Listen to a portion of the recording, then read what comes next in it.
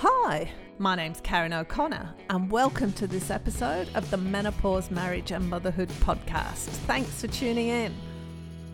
Hey, it's Karen here. It's good to talk to you again.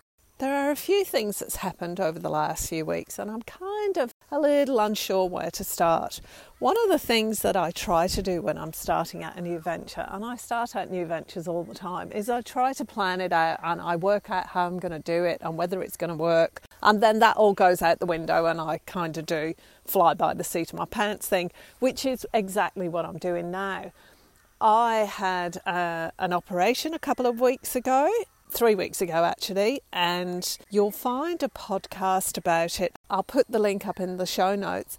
I had an operation to have some pelvic mesh removed, and it ended up being a bigger process than I expected. I was actually in theatre for 5 hours, but they did manage to get all of the mesh out. However, the healing process is actually quite a lengthy one, which is pretty difficult for somebody like me who likes to be moving and constantly going. So I'm now 3 and a bit weeks after the operation. I still can't sit down for any length of time. I get tired very, very easily. I'm still on painkillers all the time. But I am getting better and I am so glad that I've had that operation done and that I've got the mesh removed. I can't tell you how glad I am about that. But one of the side effects right now is that I can't really spend any time sitting at my computer and editing podcasts or preparing graphics or do any other of the professional things that you're supposed to do when you put a podcast out. So I'm really sorry, there is going to be minimal editing on this.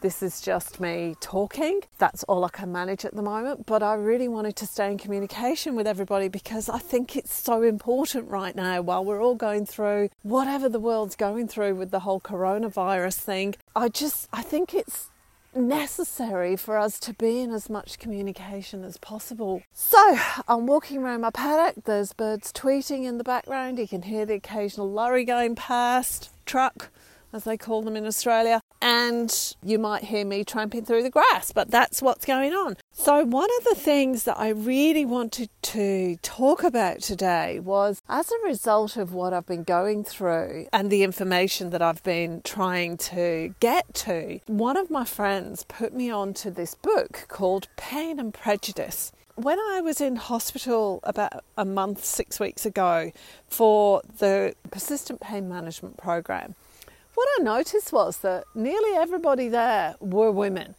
And I thought, oh, maybe it's just this particular program. Maybe sometimes you got a lot more men. But the research shows that more than 80% of chronic and persistent pain sufferers are women. It seems to be a female disease. So I started doing a bit more research into it.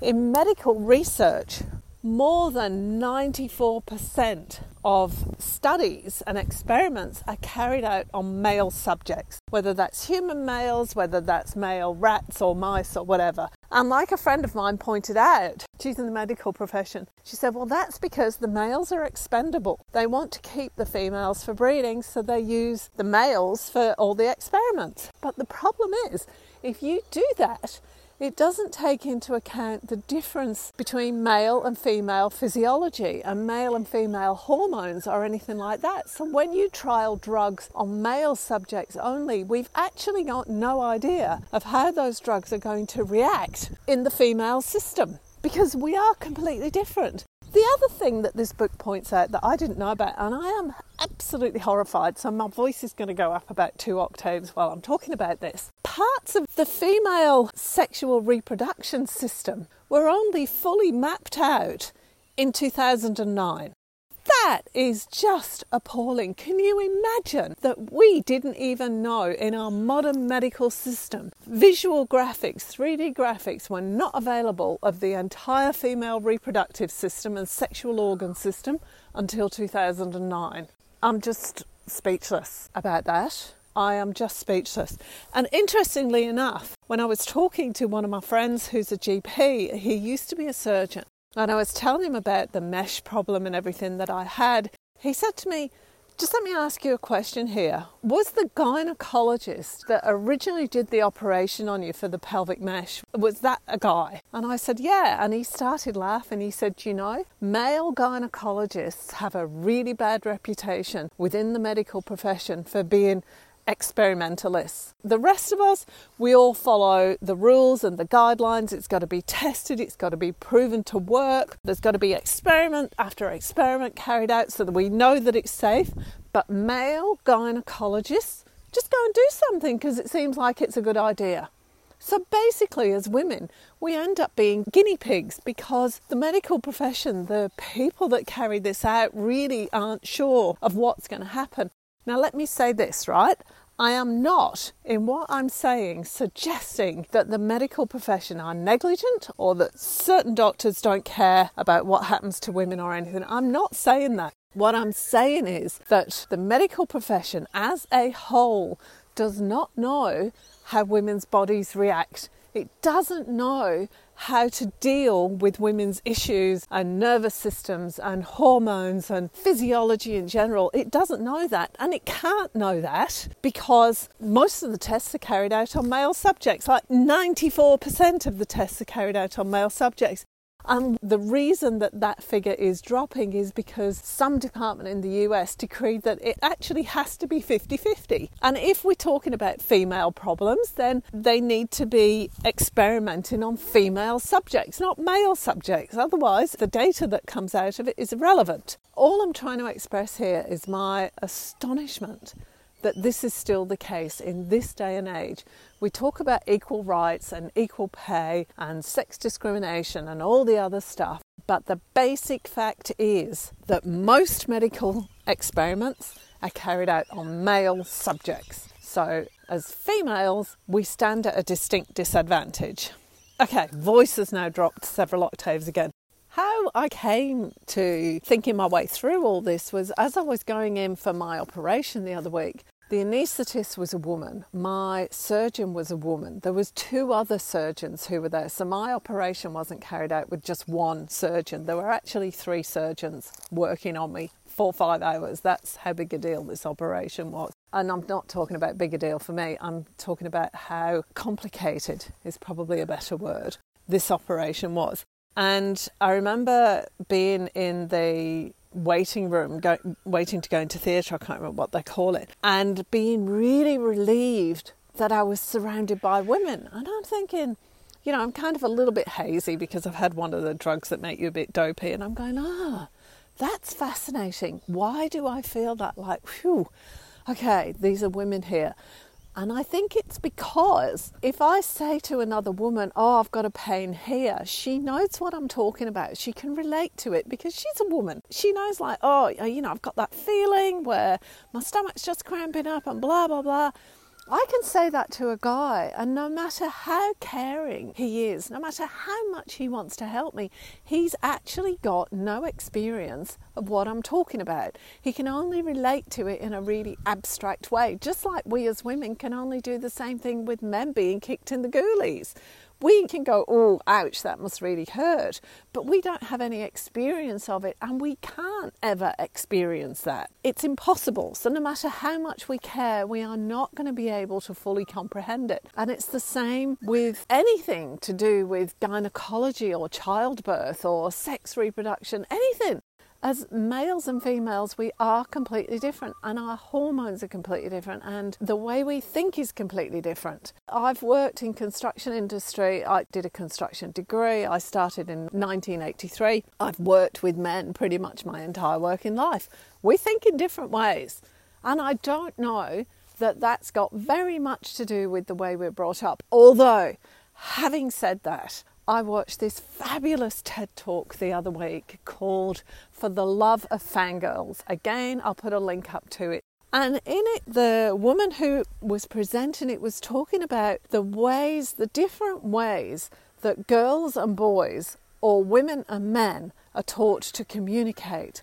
So fangirls who scream loudly and go all into all, I want to say it myself, hysterics about their favourite band and everything, are ridiculed and not taken seriously.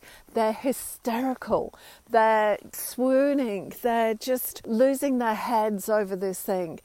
And that's how women and girls are spoken about when they do that. Now, the male version of fangirls is football fans.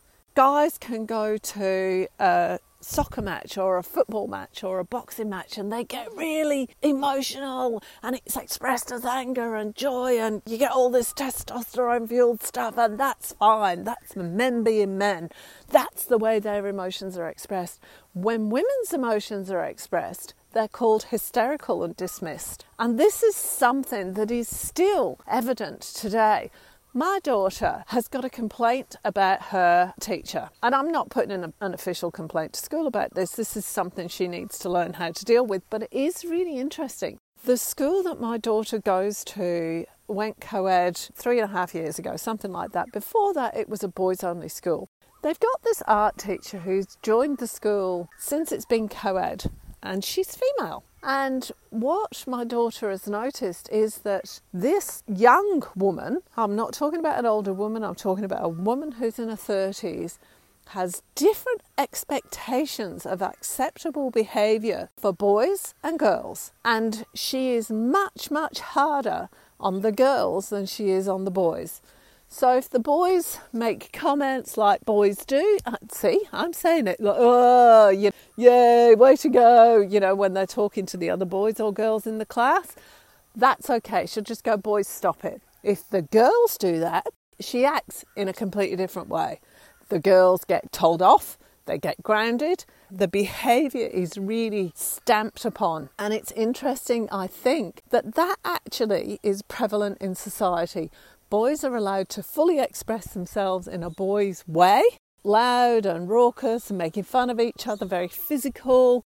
Girls are not allowed to express that because it's seen as hysterical or not acceptable. Unless women act in a mannish, male manner, it's not acceptable. It's very, very subtle and it is changing, but I think it's something we need to be aware of, because only when we become aware of it can we make changes to it.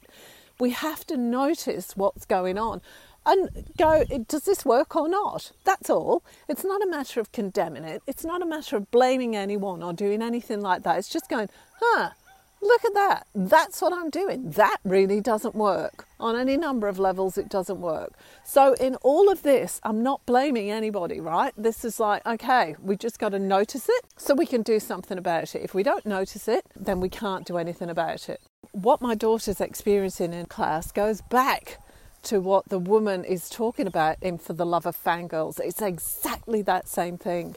It's really interesting because if I think about it, if I'm watching a group of boys getting upset about something, my reaction to that, my actual physical response to that is completely different to my reaction to girls getting upset about something. My personal reaction to girls getting really upset about something is like a physical knife in the stomach or a knife in the chest. It's actually physically painful. With boys, it feels a little bit different. It's like, yeah, that's what they do. God, they're annoying. And I get irritated with it. But with girls, I feel the pain and I want it to stop. There's obviously a lot more thought that I need to put into this, but I just wanted to get it out into the world so that maybe we can all think about it, because it's really interesting. But this kind of brings us to what I'm trying to get across with this podcast, or what I'm trying to communicate with this podcast. I think that as women, we've lost our connection with each other. I was watching a program on telly and it was filmed in the UK. It's called Back in Time to the Factory. I'll put a link in the show notes. They take a group of women with a few men back to a particular year where the local women all worked in this clothing factory, and they had to work under the conditions that they worked, on piecework, doing the hours they did with the equipment that they used, and the pay and the difference in pay between men and women, and how women weren't considered to be skilled labour doing this job, but a man who was doing the same job was considered to be skilled labour and got paid 2 or 3 times as much as a woman doing the same work. But one of the things that came out of that experiment, or one of the things that was noticed in that experiment was that the women had a really strong, really solid sense of community, and they talked about stuff. So when they did the one from 1968, one of the women was chosen to become engaged or to get married. And the women from the factory all went out on a hen night for her. And it wasn't like the hen night now. One of the things that they did was they wrote little pieces of advice for the bride-to-be and pinned it onto a veil for her. It was really fascinating how much closer that group of women became just by doing the things that those women did back in the day. They went out together, they socialised together, they played soccer together, they were in a choir together, they exercised together, they did weight loss things together. They did stuff as a group, and as a community I think we've lost a lot of that stuff, and that's what's coming up for me with all this coronavirus thing at the moment, the way people are shopping, the way people aren't taking care of each other. And I think that has to change. Here we live on the edge of a city, but we just moved up from a country town. We knew all the neighbours and we took care of our older neighbours, and we went shopping for them or cooked things for them, and we did things for each other, and there was much more of a sense of community. And I think in this time we need to do that on two levels. For each other as women or girls, however old we are, we need to be sharing our wisdom. We need to be talking about what we're all going through, not keeping it to ourselves. There's nothing wrong with feeling depressed or uncertain or not knowing where you're going. It's like I was saying at the start of this, before I do anything business-wise or on a project or whatever that I'm starting, I'll work it all out. This is what I'm going to do. And that is really just to satisfy myself that I can do this. Like, it's just to give me some self-confidence. So it's like, okay, I'll get 3 months of podcasts mapped out. What am I going to do? Who am I going to talk to? What am I going to discuss? And then invariably, I might follow it for the first 1 or 2 steps, and then that just goes out the window and I start winging it, which is what's happened this week. I got to the stage where it's like, okay, I kind of know what I'm doing. Not at all really, but I kind of got the feel for it, and let's talk. We need to talk, we need to communicate, and we need to pull together. And I think that as a society we need to do that while this whole coronavirus thing is going on. I saw the meme going around saying, has anyone else got the feeling that Mother Earth has just sent us all to our rooms so we can think about what we're doing? Because I do feel that.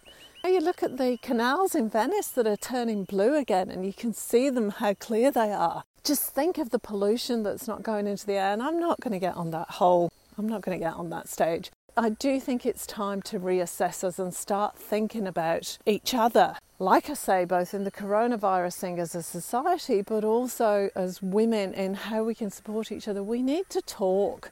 I'm not the only one who's got problems with pelvic mesh. I'm not the only one who's had a forceps birth and is suffering massive reproduction. Good grief. Is suffering massive I'm not the only one who's had a forceps birth and is suffering massive repercussions from that. Yes, got it right. I'm not the only person, but it's not something that we really talk about. And let's face facts. If as women we stand up and we start going, look, this isn't working for us. What is aimed at us, not just by men but by other women? You're being hysterical. That is the criticism that's put to us. You're being hysterical. Sit down and be quiet and have a think about what you're saying. And unless we behave in a way that's acceptable, i.e. in a male kind of way, we're just dismissed as being hysterical and not making any sense. We're not allowed to fully express ourselves. And I think we need to get together more as women and support each other and just listen to each other and hear what we've got to say and share our experiences and knowledge. This was not where I was intending to go with this podcast, but anyway, that's what you've got. So I am going to call it quits for today. Oh, and before I go, my youngest son is an actor and playwright, and most of the work that he does, obviously, being in theatre and performing arts, is casual, so he's lost all of his work. He decided that it would be a great idea to do podcasts, to get actors together to read scripts or to read stories and to put out podcasts to help the community. So they just call for volunteers to start reading scripts, and writers who wanted to put their scripts forward, they'd get their scripts read and that kind of stuff. So they've started a podcast, and I think they're pretty much doing a 10 or 15 minute story or play every day, which is just flipping amazing. I will put the link up to that. They are called Someone New Theatre Company. Like I say, I'll put the link up into the show notes. So that's it for today. I will talk to you again sometime over the next few days. And please, everybody, stay safe, and please contact me if you've got any stories that you want to share. I would love to hear from you, and we can have a chat, and then I could talk about them. Let's start getting together and supporting each other. I'll talk to you next week. Bye. Thanks for listening to this episode of the Menopause, Marriage and Motherhood podcast. Don't forget that all the links and information that we've spoken about in this podcast is available on the podcast page of my website. Thanks so much for listening. I'm looking forward to talking to you again next time. Bye for now.